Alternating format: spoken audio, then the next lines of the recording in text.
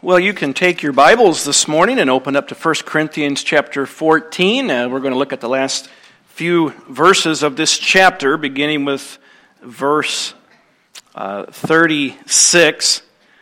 We didn't get into the last few verses here our last time, so we'll pick up where we left off.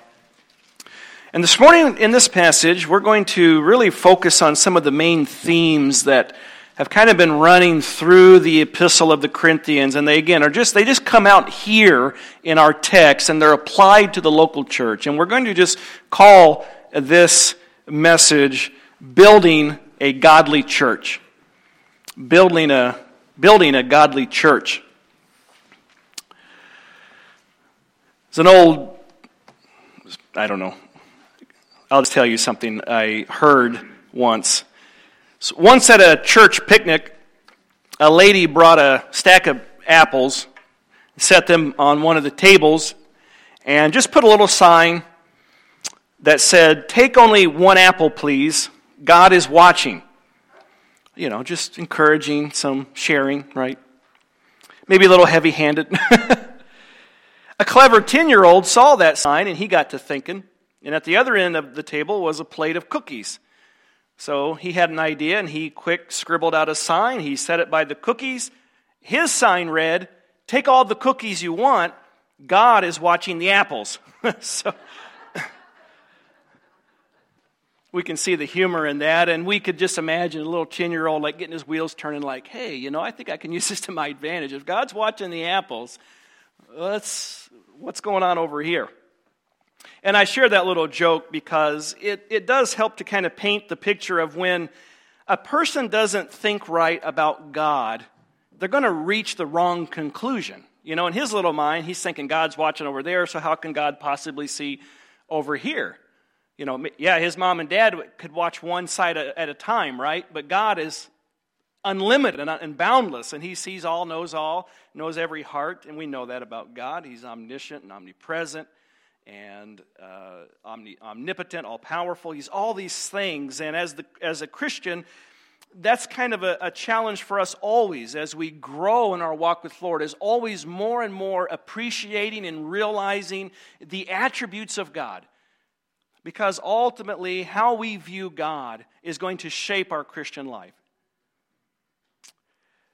And I think as we come to 1 Corinthians this morning, this is ultimately what Paul was trying to do. He was trying to help them come along in their understanding of who God is, so that they would bring that into their lives, bring that into their church lives even. Here again, Paul has been dealing with problems in their public times of worship together. They came together as a church, and in their time of speaking God's truth, speaking God's word, and praying and singing, it was chaotic. People were talking over each other. People didn't want to wait a turn. All these kinds of things were going on, causing big problems. And Paul is redirecting them ultimately back to God. Is this what God wants? Is this who God is when we do these things?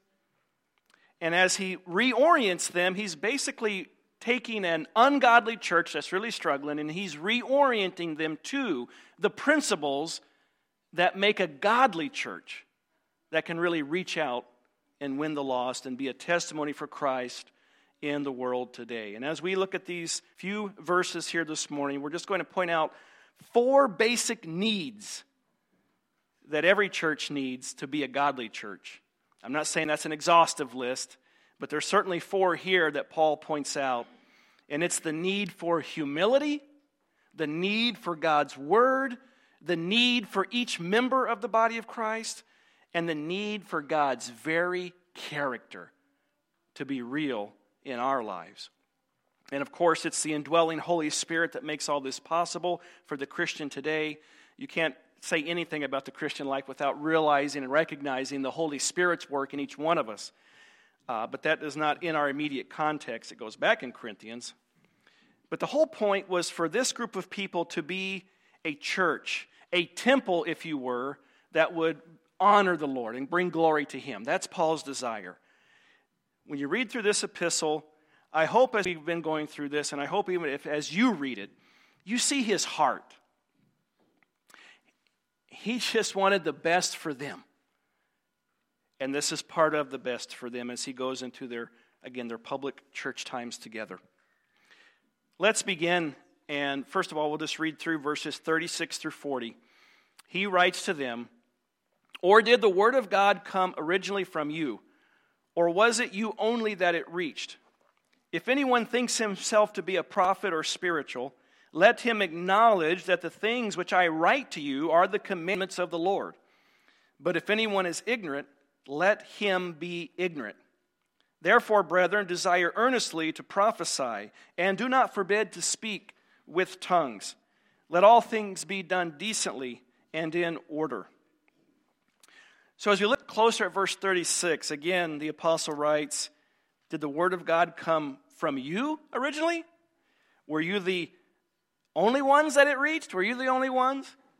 And what Paul is speaking here is really their need for humility as a church.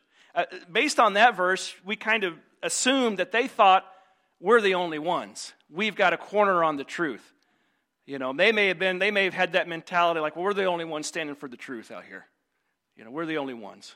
We're the only ones that really know what God's grace is about. You know, kind of puffing that chest out like, well, we're the only ones. You know, that's dangerous ground. They had a lack of humility. Humility, it comes out through the whole epistle. Humility is really seeing ourselves for who we are, you know, before the Lord. It's not us.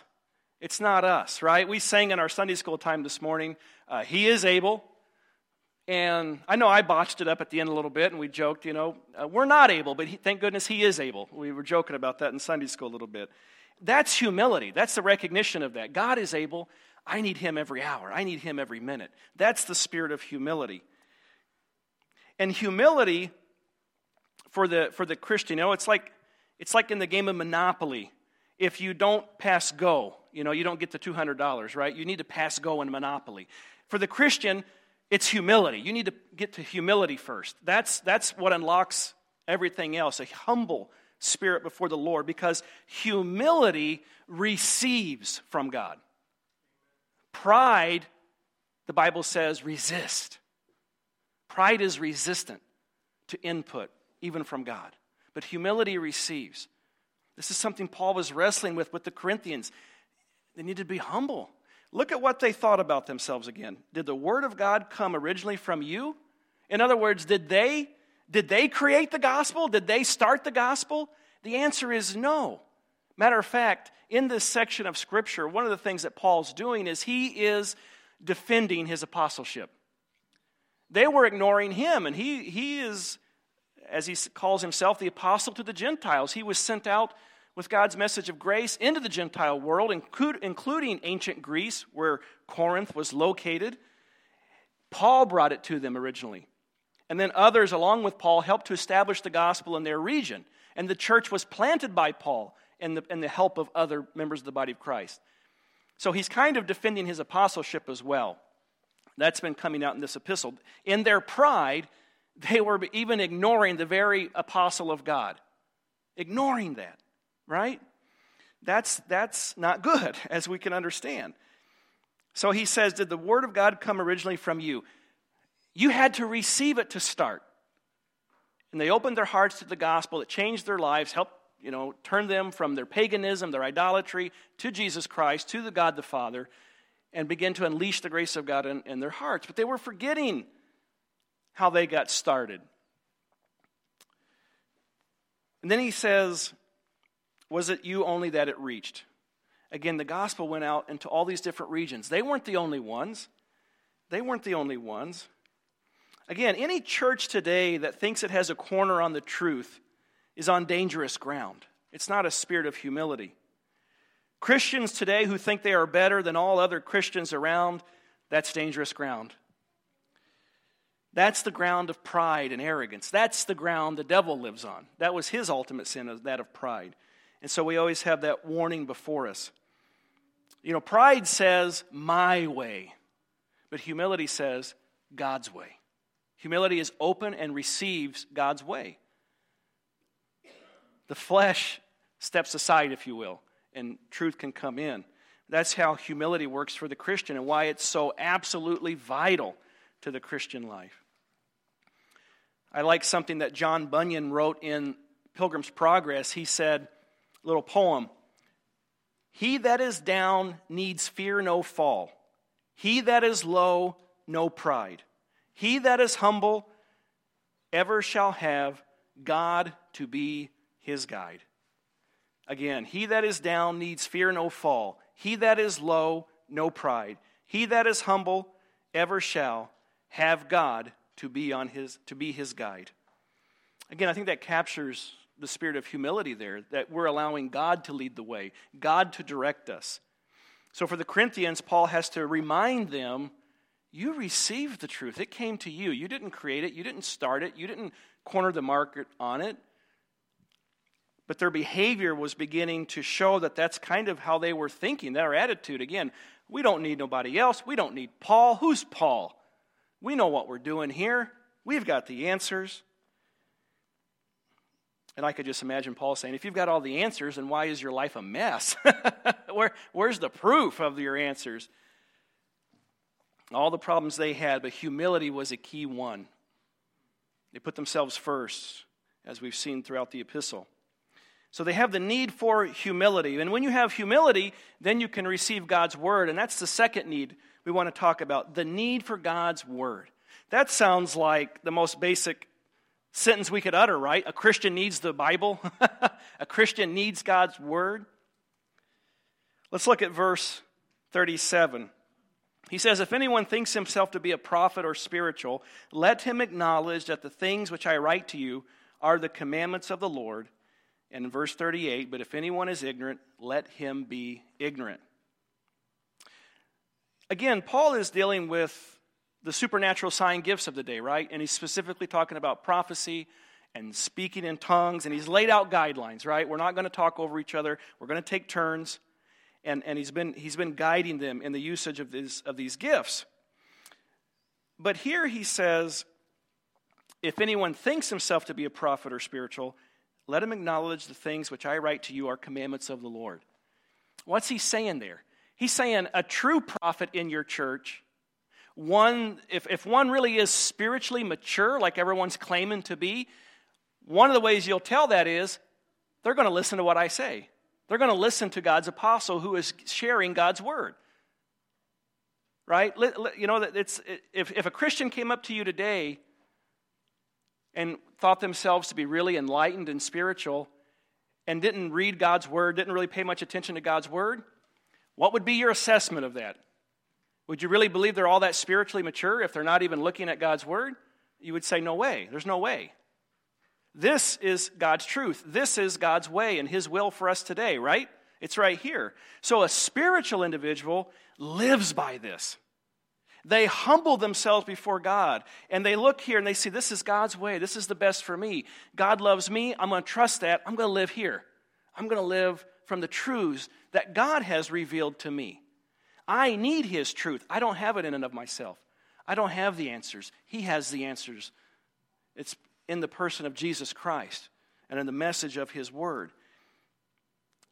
So notice what they were doing. In their pride, they were no longer heeding the apostle who had came to them in the first place with the gospel, thinking now they know better.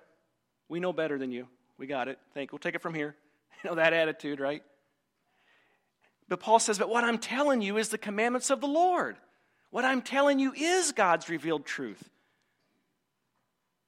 A lot of the things that Paul was telling them, he was writing them down so that through inspiration they would be true for us now. We would have them today to read and shape our lives by the principles of God's word. So here we see that again, that need for God's word. We're never in a place where we don't need that anymore. The Christian should continually go back to the word, continually meditate and reflect on the truths of God, and let the Spirit of God work in their heart to bring these truths home to the heart, that they change our lives. The Corinthians, they saw themselves as spiritual giants.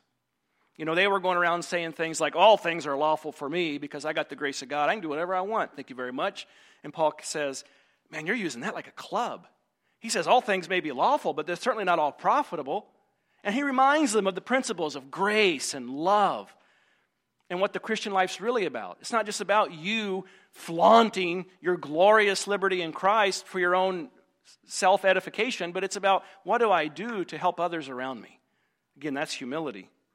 That's God's word at work in the heart. So they probably envisioned themselves as spiritual giants. We're spiritual, we're mature, we have the answers, we know what's going on. And Paul back in 1 Corinthians 3:1, that way back in 3:1, you know what he said to him? He said, I can't speak to you as spiritual, but as carnal or fleshly, as to babes in Christ. You know, sometimes you have to be blunt with people, right? Sometimes you just have to say, look, what you're doing is immature. This is not what God wants. It's clearly not laid out in His Scripture, His desire, His will. And that's what Paul had to do with the Corinthians. He had to be blunt and say, no, you're acting like babies in Christ. But if you can just get back to the principles of real grace and real love in your heart, you can be mature. You can live out maturity. And again, he's painting the picture in this chapter about what a godly church could look like when it comes together. People are recognizing each other's gifts. People are given an opportunity to share what God's been doing. There's prayer. There's singing. But it's orderly. It's the way God would want it to be, so that it best reflects His character. So we have an imperative as Christians to hold fast to God's Word, God's revealed truth through the inspiration of the Holy Spirit. This book, it's all we've got to hold on to, really, in this earthly life. You know, ultimately, God has given us two things in this world as a Christian. He's given us the book, which is the Bible, His inspired Word. And we hold to it fast, right? And He's also given us the body. He's given us members of Christ that can help us in our growth. He's given us two things in this world that are tangible. Everything else is spiritual. I'm not saying He doesn't work in our life and His providential hand, don't get me wrong, but He's given us two things, the book and the body, so that we may grow in Him. It's upon the Bible that we build our lives.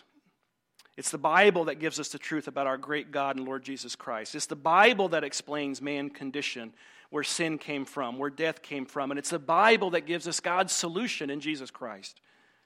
The Christian will be powerless without it. Without the Bible, we'd be utterly lost. And one of the things that Paul is challenging them on, it's a thing that any Christian could hear today and probably learn something about. It certainly goes on. But we need to be reminded as Christians that we don't get our truth from the world. We don't look out and see what the world's doing and be like, okay, maybe we should do what they're doing. Maybe they're on the right track.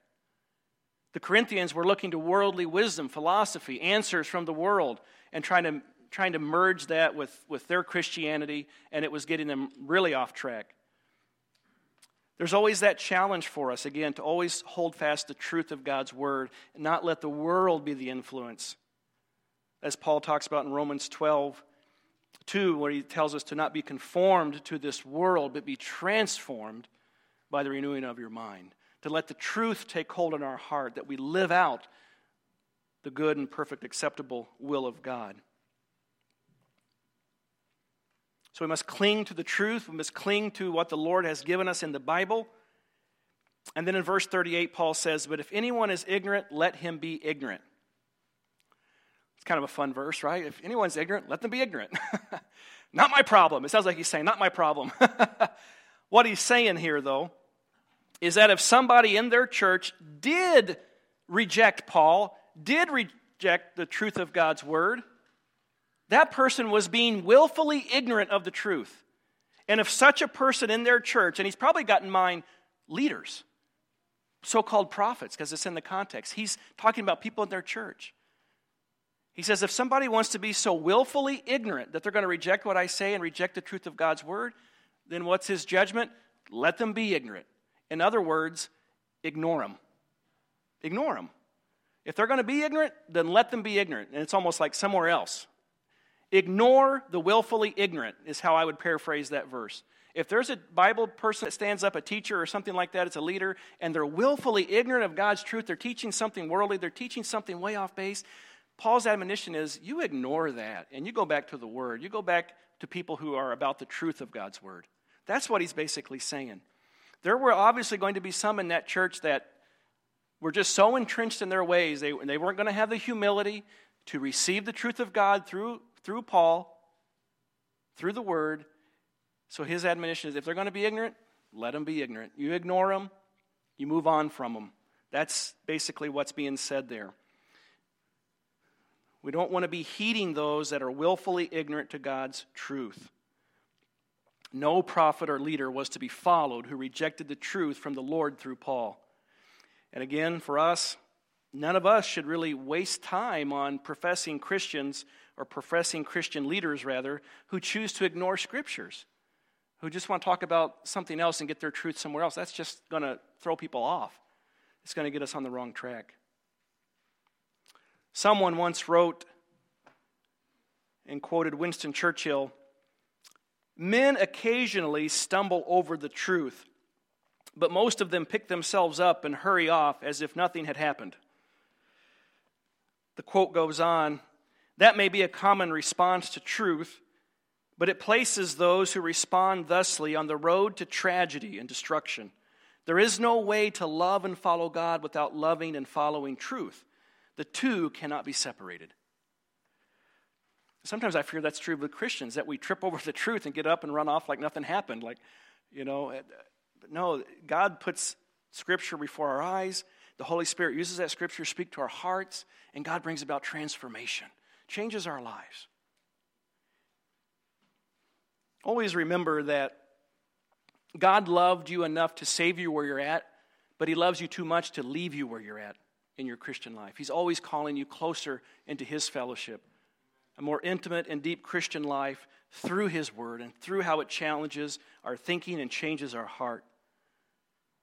We have a desperate need for the Word of God. Paul goes on in verse 39, he says, "Therefore, brethren, desire earnestly to prophesy, and do not forbid to speak with tongues." Paul is keeping a balance in this portion of Scripture. Chapters 12, 13, and 14, again, he's dealing with the subject of the supernatural sign gifts and how they should use them in their church. And again, the Corinthian issue was tongues, tongues, tongues, right? And people are speaking in languages and nobody understands what's being said and nobody's interpreting. And again, what's the point? Nobody's taking anything home with them. Nobody's receiving truth. They're just seeing things go on and then they go home virtually unaffected. That's the problem, right? But Paul keeps a balance here. He never says the gifts are bad, because he always sees gifts as a blessing work in the Christian life. God gifts His people to do His ministry.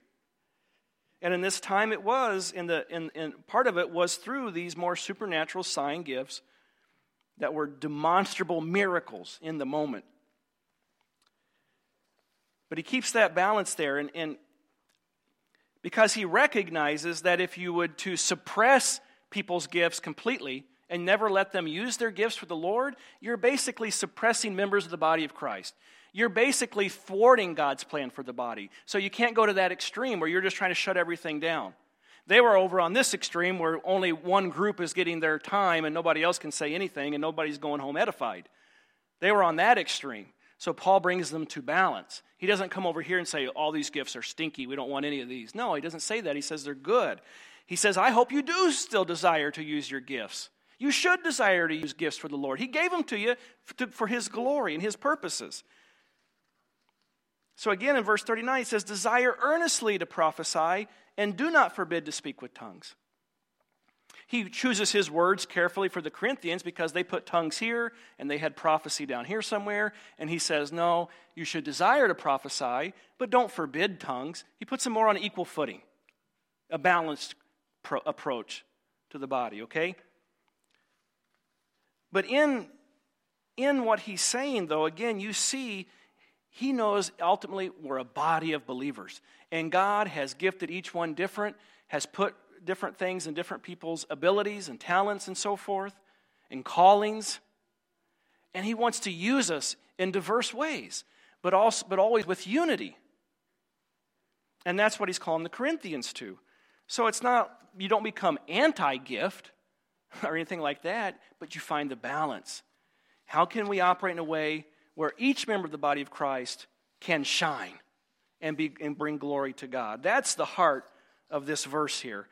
The church, a godly church, has a desperate need for every member of the body of Christ, because God has specifically given each member of the body of Christ a way to glorify Him. And Paul wanted that to come to light. So verse 39 affirms the value of these spiritual gifts. Paul said something very similar to begin the chapter. Back in verse 1, he said, pursue love and desire spiritual gifts, but especially that you may prophesy. And now he ends in a very similar manner. But we see in this whole book of 1 Corinthians, we see the tendency, and really it's a tendency any person has. You take what God has blessed you with, you take a blessing of God and you can misuse it. You can abuse it. You can use it for your own glory. You can use it for your own ambition, your own self-glorification. You know, what we can sometimes do is we take something God's given us and we use it for ego instead of G-O-D. Right? You like that? I don't know. Write that down. No. We use it for ego instead of G-O-D. We use it for ego instead of God. That's what a lot of people do with gifts. That's the tendency of the flesh, where pride comes in. What were the Corinthians doing? Puffed up with stuff, puffed up with God's blessings. Using it as a hammer in their churches, basically. In their church life together. Paul again calls it, no, this is about other-centeredness. We're serving the Lord. We're serving God with these things. It's about being a blessing and encouragement to others. So this verse calls us today to continue to use God's blessings in God's way for God's glory and the strengthening of God's people. Now, I still fully believe that God gifts His people today. I don't believe He's given us gifts of supernatural revelatory prophecy or speaking in tongues for the reasons we've outlined before. Those were for a time to establish certain things God was revealing in that time. But God still is a giving God. He still gives. He gives pastor teachers to shepherd. He gives missionaries to establish churches. He gives evangelists to win people to the Lord. He gives the gift of encouragement to uplift others. He gives the gift of giving to be able to bless others. He gives the gift of mercy or compassion to take care of others, and a host of other things. And some of those things are articulated clearly in Paul's writings. God gives so that we can use His blessings for the body, for others. That's the point. But we need each other. A godly church works toward being a place where people can use their gifts to bring God glory and strengthen God's people. That's what a godly church is about. A preacher's little boy once asked his dad, "Daddy, I notice every Sunday morning when you first come out to preach, you sit up on the platform and bow your head. What are you doing?" Well, the father explained, "I'm asking the Lord to give me a good sermon." And the little boy said, "Then why doesn't He?"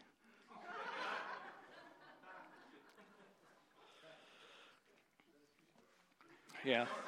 It's part of my testimony. No, that's good. No, again, our God is a giving God.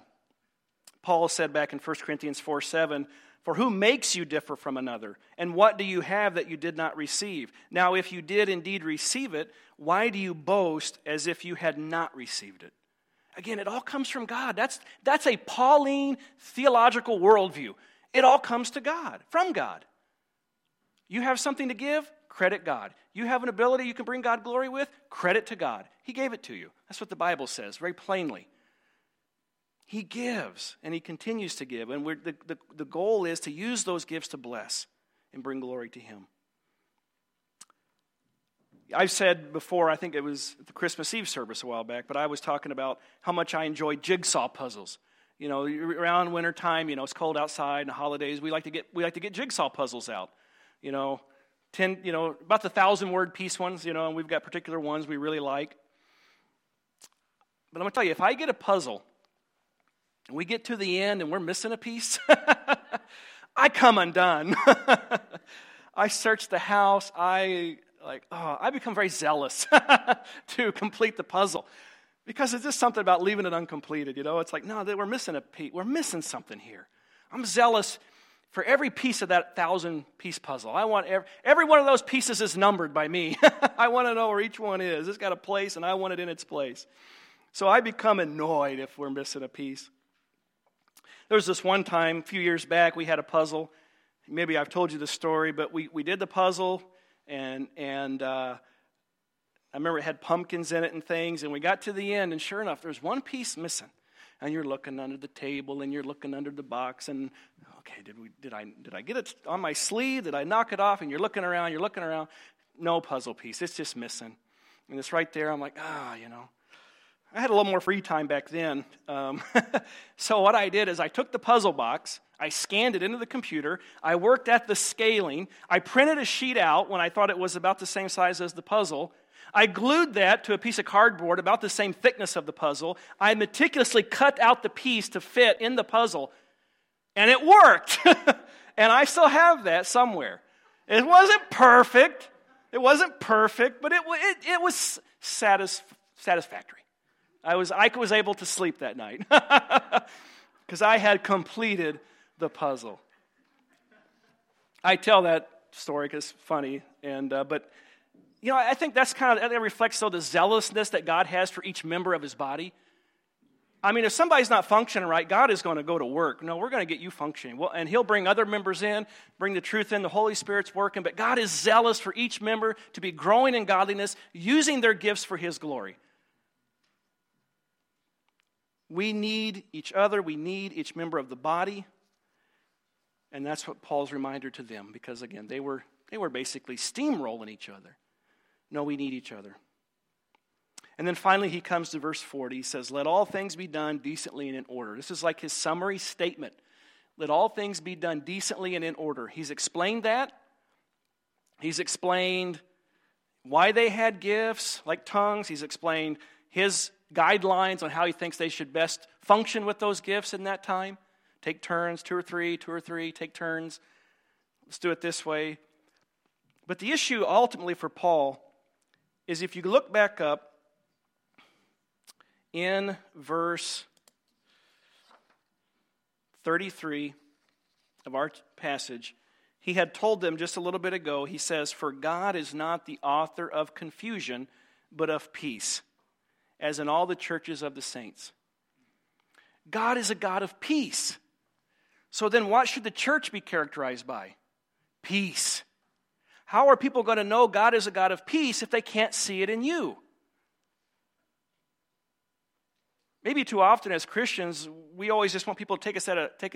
Let me start over. We always want people to take us at our word, but not pay much attention to how we live. Do we live out peace? Do we live in peace? And you could just take any attribute of God and plug it in that idea. Take the idea of grace. Do we really believe in the grace of God? Does that showcase in our life that we really believe in the grace of our Lord Jesus Christ? What about His love?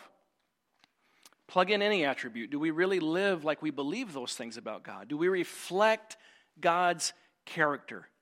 Because that's our need. Paul says God is a God of peace. Therefore, we're going to do things decently and orderly, and we're going to do things peacefully. Because the way we do things, we're reflecting who our God is. That's our fourth need here. We need God's character. And if we're going to add on to that statement, we need God's character to become our character, to become that which we are characterized by, both individually and as a church. We are His temple. We showcase the glory of God to the world. These are things Paul has said in this very epistle. So the choices we make and the actions we take reflect what we believe about God. And we're showing the world we are living a message, some way or somehow, some form. We're living a message always. Paul's reminding the Corinthians of that. You're living out, the message you live out is not in agreement with the message you're preaching. They're at odds with one another. Because they're preaching the grace of God, but they're living as babes in Christ. We'll just say that again. We need God's character to becoming our character. This is what the Holy Spirit is working toward in each Christian life, to conform each individual to the image of Christ, and thereby spiritually growing each member, and then spiritually growing the body as a local church and the body of Christ in the universal sense. It's about coming together to shine forth God's glory today as His temple, as His ambassadors. We're called to do this in God's power, for God's glory, to show the world who God is. So that's why he says we do this decently in order, because God is a God of decency. God is a God of order. He ordered the very universe. That's something that's very interesting when you consider creation and people who wrestle with whether they believe in God, if they're atheistic or theistic. One of the things sometimes that comes up is you look at the world and you look at the complexity of human DNA, or you look at all the physiological constants in the universe, like the force of gravity. And you look at all these things, and it's like there's so many different variables that if just one was a hair different, the universe would cease to exist. The way atoms interact. And if you're familiar with quantum mechanics and atoms, and you may not be, but anyway, at the middle of each atom there are protons and neutrons sticking together, and they're still not able to explain why they stick together. They ought to be flying apart. When they do fly apart, you get a nuclear explosion, by the way. But there's some force holding that together. It's dialed in precisely so that all atoms act a certain way, chemistry works, everything works right. Otherwise, there'd be no sun, there'd be no matter, there'd be nothing. And there's literally like dozens, if not hundreds, of these physiological constants that scientists can enumerate.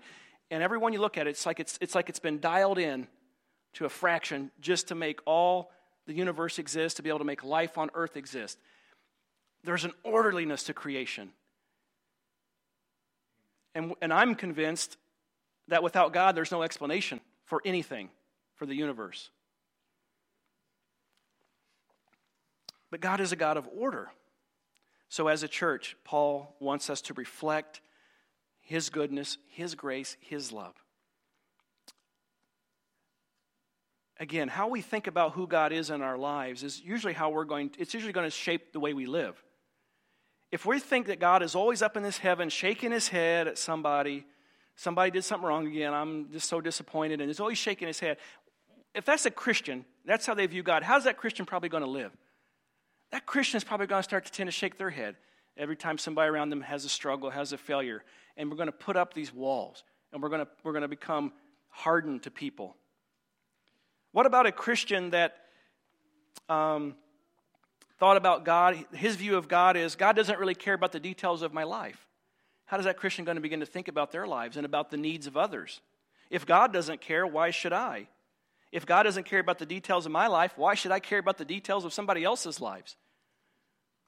What if a Christian has a poor view of God's holiness? How might that Christian look at sin? It's not that big a deal. It doesn't hurt anybody. Doesn't do anything wrong, right? What about a Christian who has a poor view of God's love?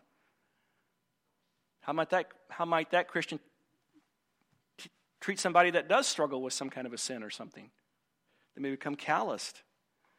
We live out our faith. What we believe about God is almost definitely going to be how we tend to live in our lives. Again, throughout this epistle, especially in this chapter, I see the Apostle Paul calling Christians to have a full, balanced, and biblical view of God and what God is doing so they can fully understand and appreciate His grace, so they would become grace-filled Christians, using their blessings to serve others and bring God glory. Let's close with that. Father, we are just thankful for your love. We recognize our needs. We share the same needs as this church did long ago, where we always need humility. We always need your word. We always need each other. We need the body. And we need your character to become our character in our life. And may the Spirit continue to work that in each one of our lives. May we go from here with your word at home in our hearts, with a desire to just make Christ known through both the message we speak and the message we live. We ask this in Christ's name. Amen.